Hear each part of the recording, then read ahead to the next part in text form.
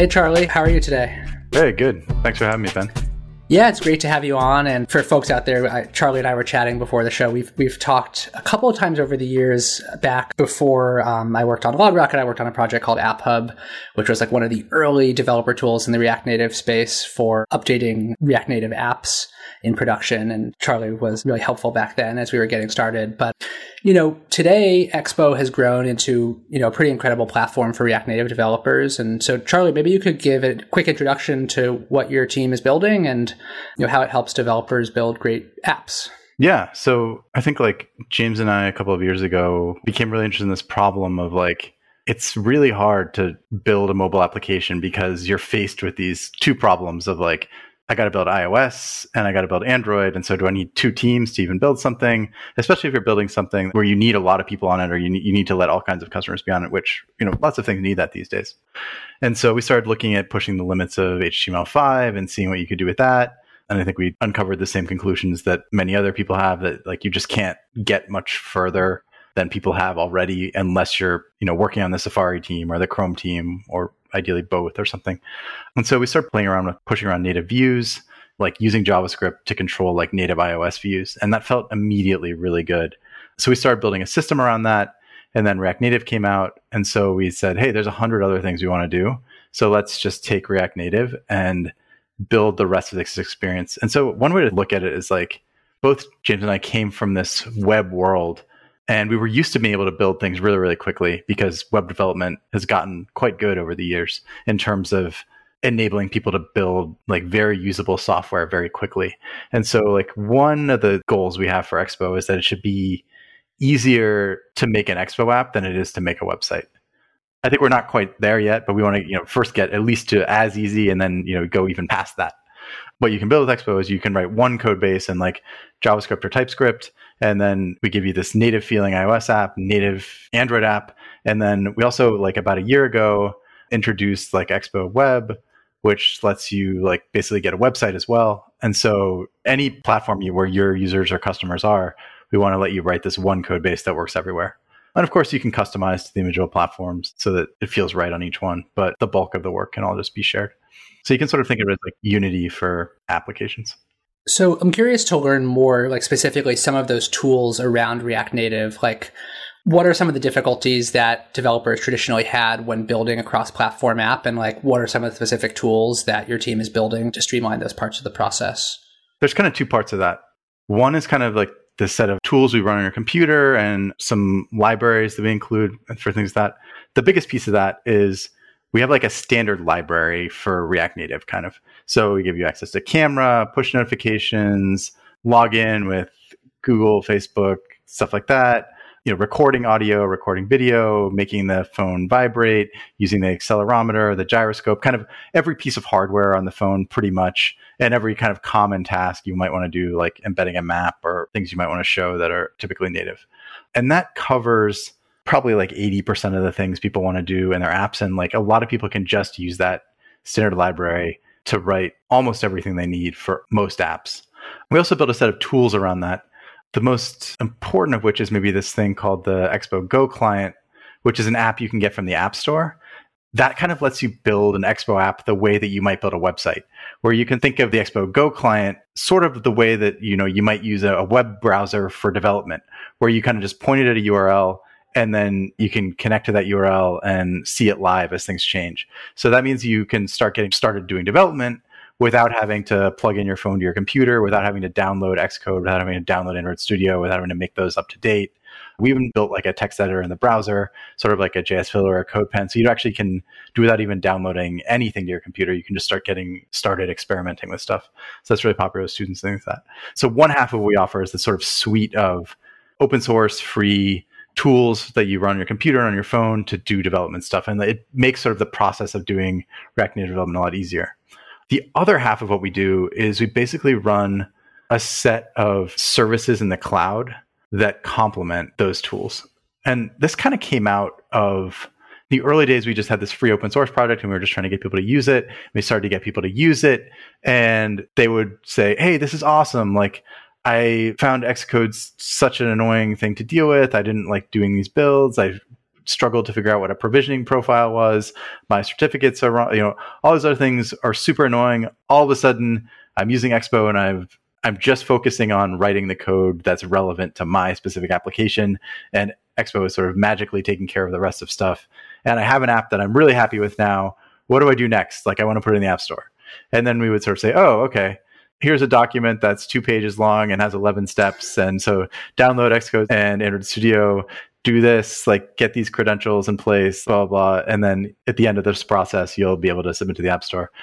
And that didn't feel great because it was kind of like, for our users, it felt like, oh, you've shielded me from all this complexity all the way through this marathon. And then 10 feet from the finish line, you're telling me to deal with all of this stuff that you've shielded me from the entire time. And I'm totally unprepared for it and don't want to deal with it. And so like a lot of the magic is, and so we sort of said, hey, that's, totally reasonable. I mean, they didn't literally say that to us, but from watching them, that was what we took away. And so we just realized what we needed to do was just kind of help people with that part of the problem too.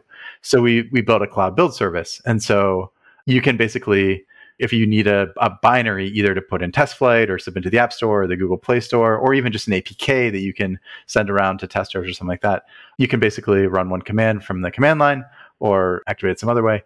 All your code will get sent to Expo servers and we'll do a build in the cloud for you and we'll send it back.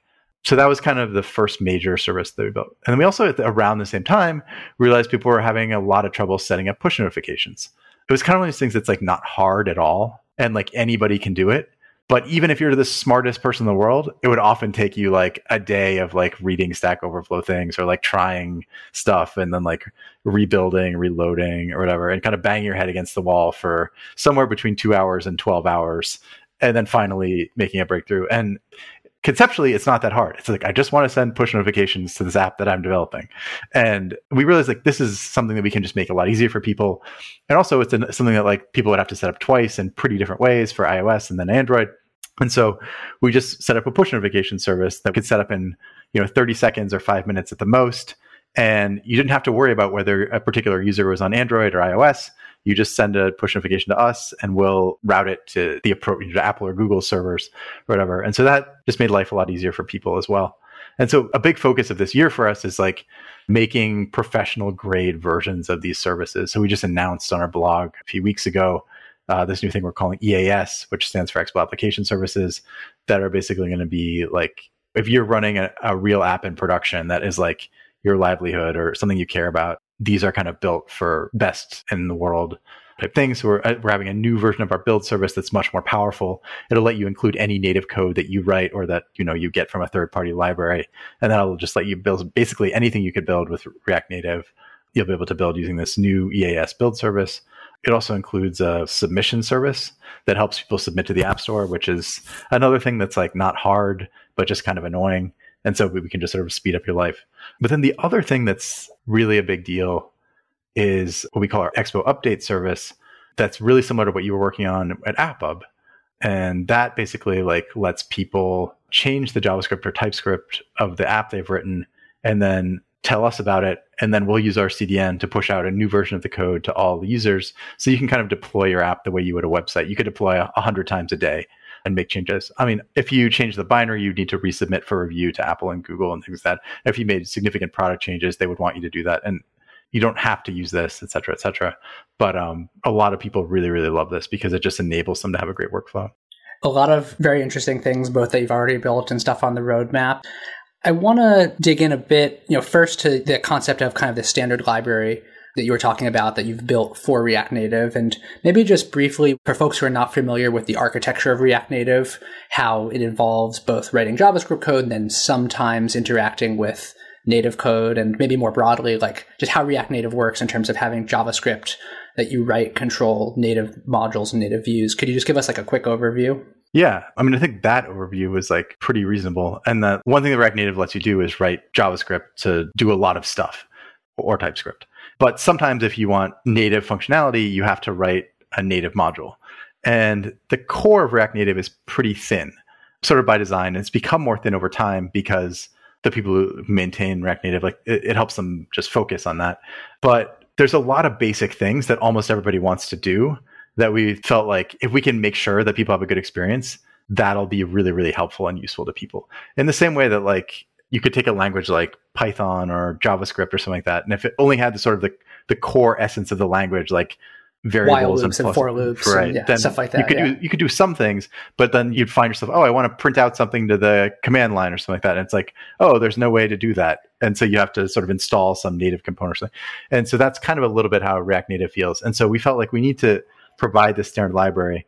And pretty much everything in the Expo standard library, there were other ways to do it, or there are other ways that people are working on now. But the advantage of Expo, I think, is like we make sure all these things work together and are kind of well tested together, and they kind of use each other. So like if you are doing, video recording stuff, it lines up with the camera module pretty well. And if you capture an image and you want to save it to the file system access module is what we use. And so it's sort of familiar. And when you're building a standard library, you often end up with like a lot of intertwined dependencies. It actually kind of makes sense to bite it all off as like one big chunk rather than like having separate siloed projects that don't evolve together necessarily. And one thing that is a challenge, I think there's a lot of cases where there would be a cool camera library or something like that somebody wrote for a project that they did, and then they don't upgrade the version of React Native they use, or they abandon the project. Sort of if you're searching on GitHub for these native modules, it can be a little bit of a minefield of like finding a lot of things that are unmaintained or outright incompatible with the version of React Native they're using. Or you might want to use two modules that are native and they might not be compatible with each other for one reason or another. And it's not easy to tell that in advance. A lot of things go away when you have this sort of monolithic complete set of stuff.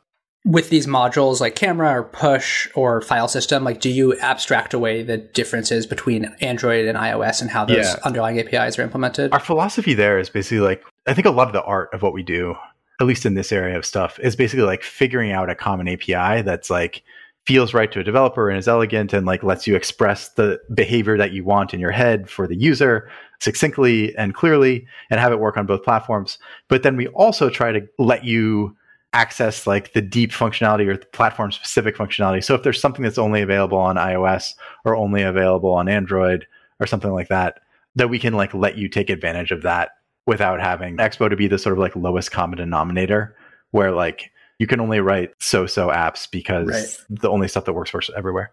So just trying to like give you the power of both and balance those things is pretty important to us. I imagine you talk to a ton of developers out there at big companies building React Native apps. Like, what do you see in terms of best practices when it comes to architecting, especially like the view layer of their application? Like, are they able to share a lot of application code between iOS and Android and just have different view layers? Or do you see kind of a fork deeper down the stack in terms of how they're architecting their front ends? Yeah. So if you look at the React Native website, I think that they have this slogan that comes from when they announced it that says something like, learn once, write anywhere. And I think that even though Expo is built on React Native, I think there's a difference in philosophy where the way I think about things is like, I don't want to like learn once and write anywhere. I want to like write it once and have it work everywhere. I think sometimes people, when they hear that, they're like, oh, that doesn't work. Like that was the promise of Java in the 90s and it just didn't work out. But that's the wrong thing to look at. Like, I think the most successful like software creation distribution platform for users of our lifetime is the web and the web browser. And like, if I write a website, I don't write a similar website for people who have Macs and one who have Windows computers and then one who have Linux machines or whatever. Like, I write one website and it works everywhere. And I think that that's extremely powerful to not have to worry about that stuff. And so if you think about like what devices are these days, I have an Android phone and an iPhone in front of me, and they're both about the same size. They both have like black touch screens.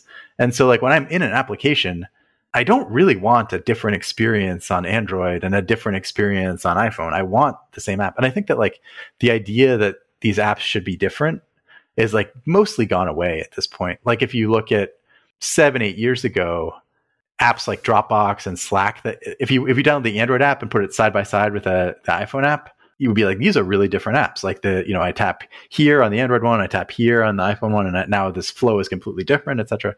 And for a whole bunch of reasons, like nobody really does that anymore. So if you look at anything modern, like Instagram, Snapchat, TikTok, they're all like basically exactly the same app on both. And I actually would take that one step further, where I think almost everybody now does the same thing also with their mobile web product as well.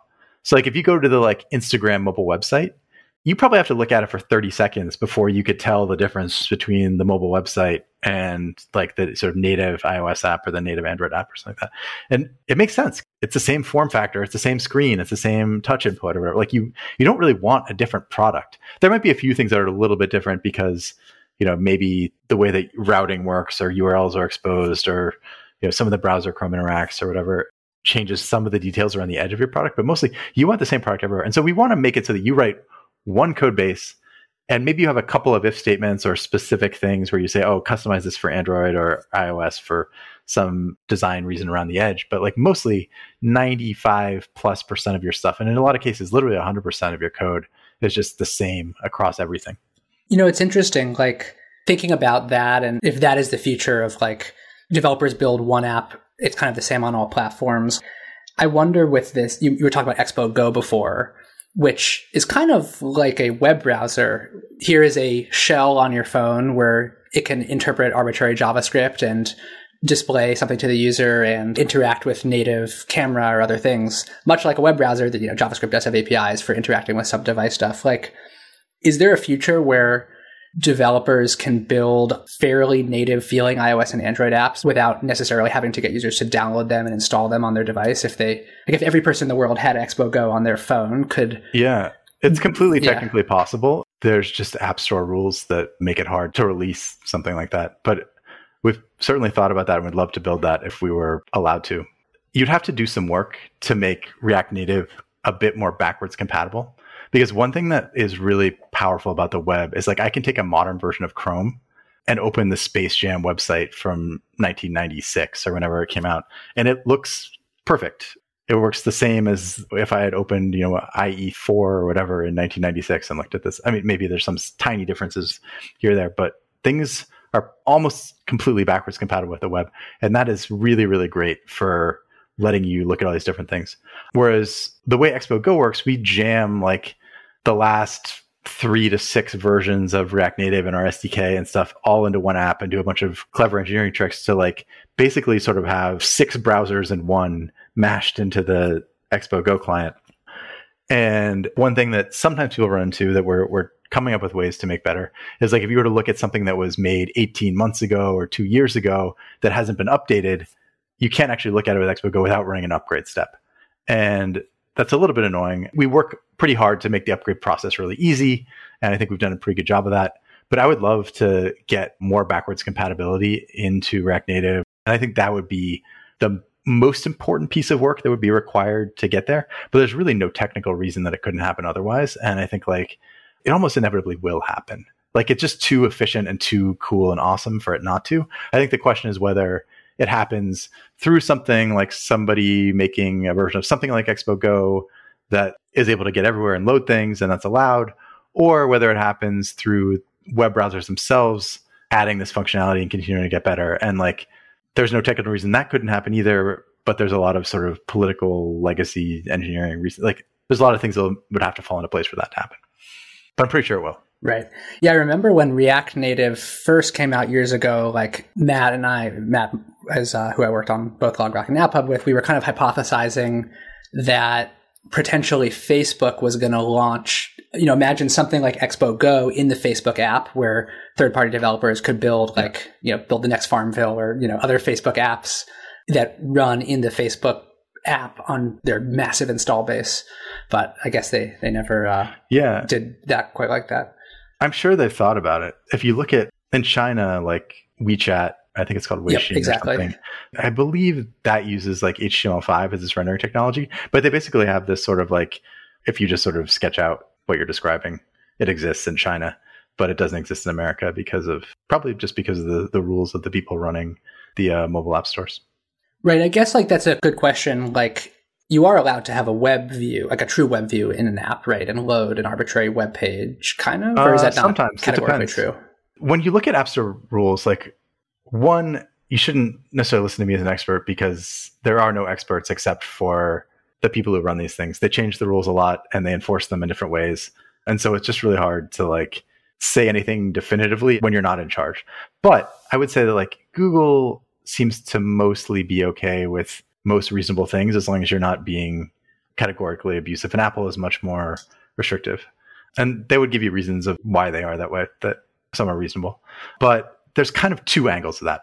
One is like a set of rules that are sort of like, here are these rules that are technical and about engineering and stuff like that. And then here's another set of rules that are much sort of softer and more human and product and things like that. And so like a lot of times you'll sort of read like, oh, you can include a web view and that can, read this, or you can run dynamic code that is downloaded from a server, but it must be JavaScript that is executed on JavaScript core. And that was one version of the rules a while ago. The current ones, I think, let you download any dynamic code as long as it doesn't do certain things. But I know a guy who wrote an app that was just using a lot of web technology, and it got rejected because your app seems to mostly be a way for users to play different HTML5 games in a way that looks too much like an app store. So in that case, the rejection wasn't about the technology because you're allowed to use web views in your app, but it was about, oh, we don't want this kind of product in our app store. And so I think there's kind of two different ways to look at these things. And over time, I think the way that enforcement has happened has shifted away from like, we don't want you to do this technically, to more things that are like, we don't want you to do these things from a product perspective. And that's more of like where the emphasis is these days, although both these sides of the coin still exist. So shifting gears a bit, I feel like over the years, and conscious of the fact that I'm kind of observing more from the sidelines in terms of React Native, since I've been mostly on the website the past few years, I feel like the popularity of React Native is kind of waxing and waning. Like it seems like it gets a lot of popularity and then people maybe aren't talking about it as much for a while. And I remember there was kind of that article from Airbnb, which was now probably like 2 years ago, where they said, we went early, we invested in React Native, and then we pulled back and went back to native. Like, what do you kind of see as the state of React Native in 2021 and moving forward? Like, would you recommend any company on earth, if you're building an app, you should just use React Native categorically? Or are there times when a company should still decide to like invest in separate native apps? And how should developers think about like making that choice if they're starting a new app? So I think React Native is getting there, and I think it's close. So I think that like for most companies that are starting from scratch, like using Expo and React Native is a very good choice. And like one of the only reasonable choices. Like Flutter, I think, is pretty reasonable for certain things. Obviously if we're building a game, Unity is a great choice, and there's other game things. That's kind of a different world. But thinking back to the Airbnb thing you were referencing, I'm not close to that situation at all. I don't know the details, but looking at it from afar, my guess is that the biggest reason that whole thing didn't work out in the end was that it was kind of like this brownfield app that they talk about, where they had an existing iOS app and an existing Android app and ongoing work from an iOS team and an Android team. And they were trying to like put React Native in there and have both of those things work together. And that's a much harder problem, I think, than a greenfield app. Here's one of the reasons why. I think a lot of it has to do with data. So if you think about like building an application, if you're using React Native, or React, you might use something like Redux, or you might use Recoil or some other thing. And other frameworks have their own solutions for this kind of stuff. But at some point, you're coming up with some way to kind of like track state on the client. And you basically want there to be one source of truth for that, because otherwise you deal with tons of complexity.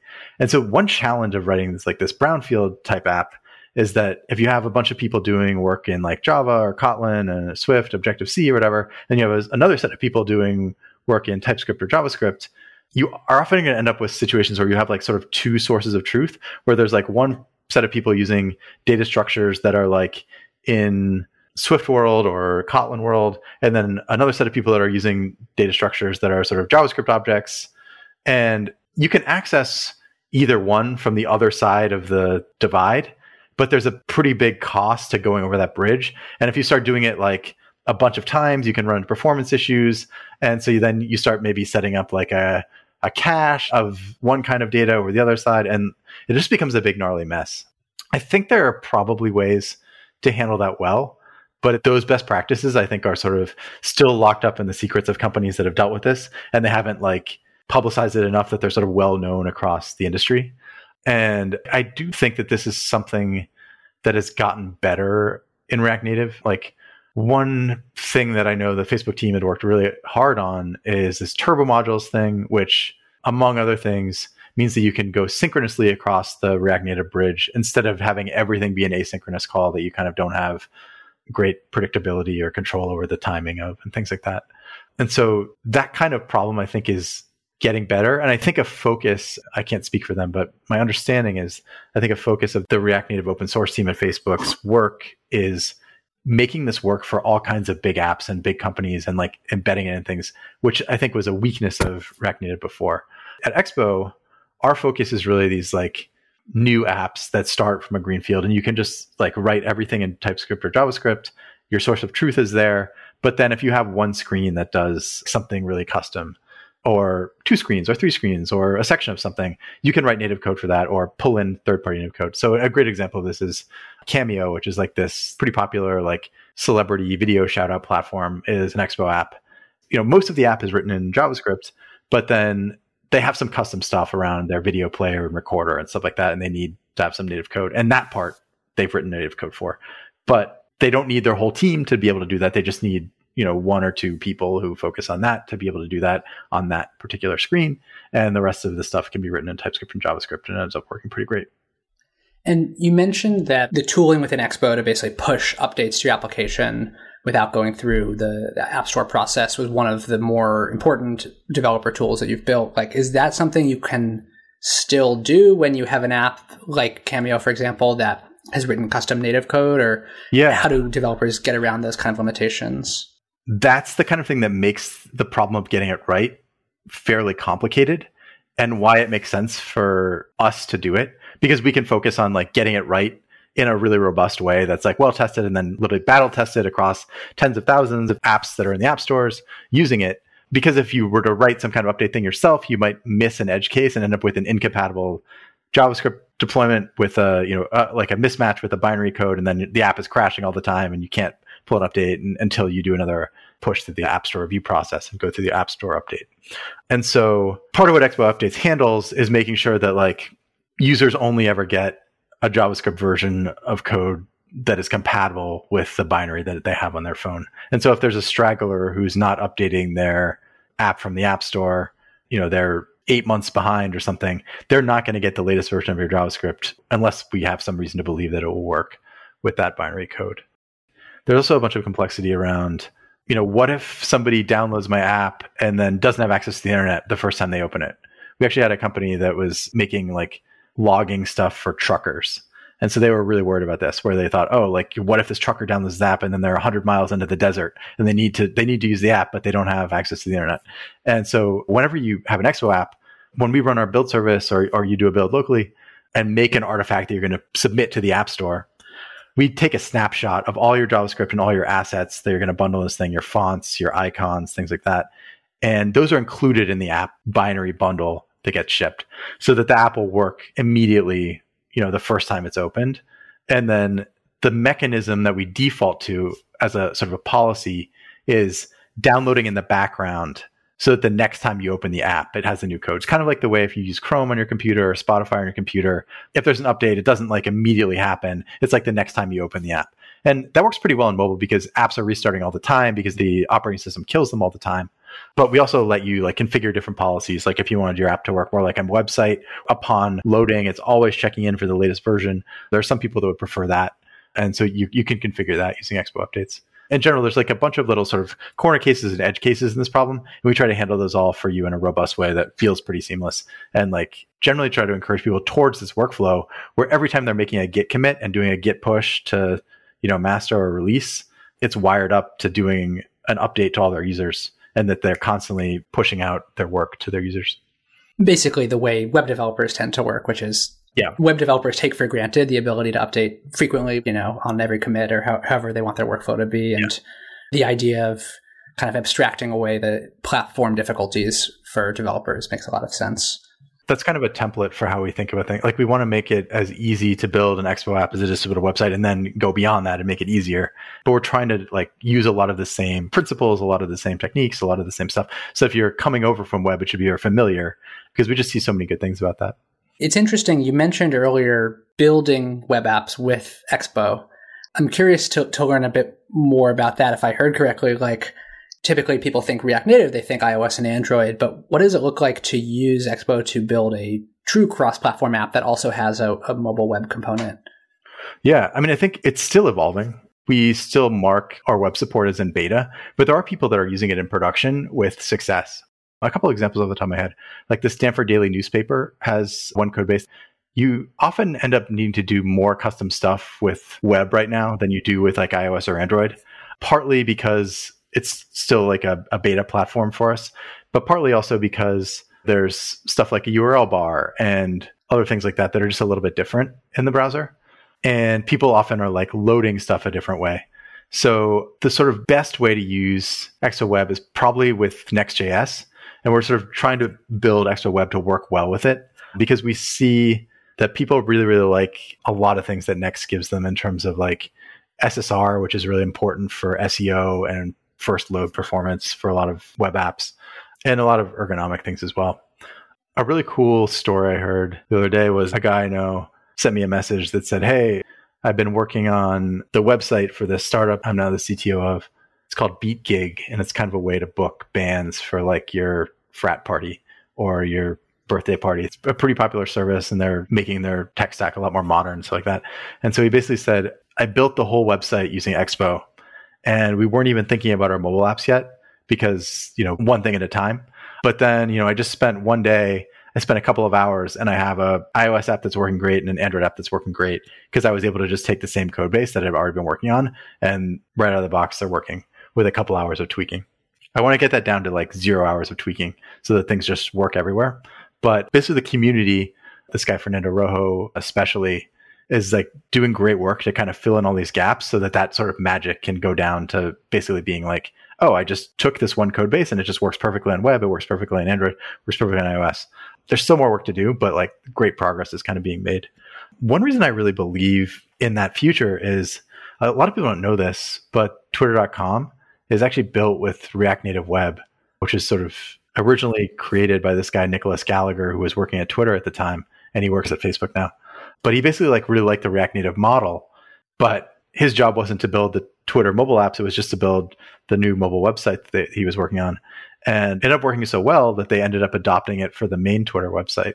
And so Twitter is obviously one of the most popular, successful websites in the world. So we definitely believe that like this is a very powerful, good, reasonable technology to use to build any kind of website that you want, pretty much. The fact that that's being proven in production at massive scale really gives us confidence in that direction. We also just find like this is just like what people want. Like I had lunch the other day, or it's a while ago now because it was before COVID, with some people who were working on a meal kit startup, kind of like Blue Apron, but for vegans. I think it's called Thistle. And they were basically saying, hey, we are like a food company first. Like we're trying to get fresh vegan meals to people that are healthy. And so food and logistics around food is kind of our top priority. And then we're sort of a tech company after that. So we're not a tech company, but like we only have 2 developers on our team. We might add a third soon, but we're probably not going to have 15 developers anytime soon. So we thought that we just wouldn't be able to have an app. We just thought what we can do with a couple of developers is make a good website, make it work well on mobile. And then, people everywhere will be able to access this. Even if some of them would rather access it through an app, at least we'll be able to give everybody something, and we'll be able to do it easily because the web's pretty easy to build on. So they built their website with React. And then one of them discovered Expo on like a weekend, put together a prototype in a day or two and showed the CEO. And the CEO was just like, oh, this is awesome. I didn't realize this was possible. How hard would it be to roll forward with this and put it into production? And so then they just sort of said, hey, since this app is really just written in JavaScript and TypeScript, and we're already using React for our website, so it feels familiar, we can probably just stretch our tiny development team to support this iOS app and this Android app without adding new developers and sharing some code, but like mostly just sharing techniques and design patterns and stuff. That's an awesome story. But like, it would be even more awesome if they didn't have to deal with these 2 code bases, because really they want to have like one product that's delivered everywhere. And so that kind of thing is what sort of inspired us to like work on Expo Web and treat this as one problem. That's not just like, oh, I want to do iOS and Android, but it's really iOS, Android, and web. And, eventually I think desktop and stuff as well. Like, why not have a native Mac app and a native Windows app and a native Linux app that comes out of your Expo project? Yeah. And I guess on that note, what do you see over the next few years for, I guess we can start with Expo specifically. And I'm also curious for your thoughts on like where you see React Native as a general platform going, but like for your team's roadmap, like what are you most excited about? Yeah, for us, this new suite of services I think is really powerful, especially EAS Build will let you include any native code that you want to include in your project, but have us build it for you in the cloud. And there's so many things that we can build around that in terms of making a really pleasant, easy, simple workflow that also gives you all the power of anything you could do on your own computer. Like a criticism that people used to say about Expo, and still sometimes do, is kind of like, oh, Expo is really great for like starting out or doing a prototype or things like that. But if you're getting really serious and you need to do complicated or custom stuff, then you probably want to like write React Native yourself and like shouldn't use Expo.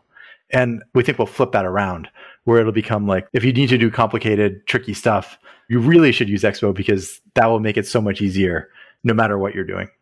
And I expect that like more and more things will be built with React Native. We'll see what happens between React Native and Flutter. I think that React Native feels quite good to me. When I talk to students and things like that, like 10 years ago, students were really excited about taking iOS development courses in college and things like that. And now the students that I've talked to over the last couple of years, they're not really that excited about that. They're excited about machine learning. They're excited about building things, but they don't really want to take the time to like learn all the details of, memory management and type safety and stuff like that on Swift. They just want to build stuff. And so things like React and Expo are really, really exciting for them because it just lets them do the stuff they want to do much more quickly. Just looking at it from that perspective, I think we'll see this whole generation of people that are much more likely to build things with React Native because they're building things in React and that's what they know. And so they'll find a way to make it work. A really big goal for me for Expo is like the next generation of things that are kind of foundational and all around us. Like I wish Clubhouse was built with Expo. I want the next TikTok to be built with Expo, things like that. And I think there's no reason that can't happen, except that there's work to be done to make it so easy and get enough people educated and make everything so powerful that it just makes sense to do it that way. And I think we're really close, but there's just like a couple more things that have to happen to get there. Well, Charlie, thank you so much for joining us today. It's been great, and it's exciting to hear how much React Native and how much Expo has progressed over the past few years. So thanks again for joining us. Yeah, thanks so much for having me. Thanks for listening to PodRocket. Find us at PodRocketPod on Twitter, or you could always email me, even though that's not a popular option. It's Brian@LogRocket.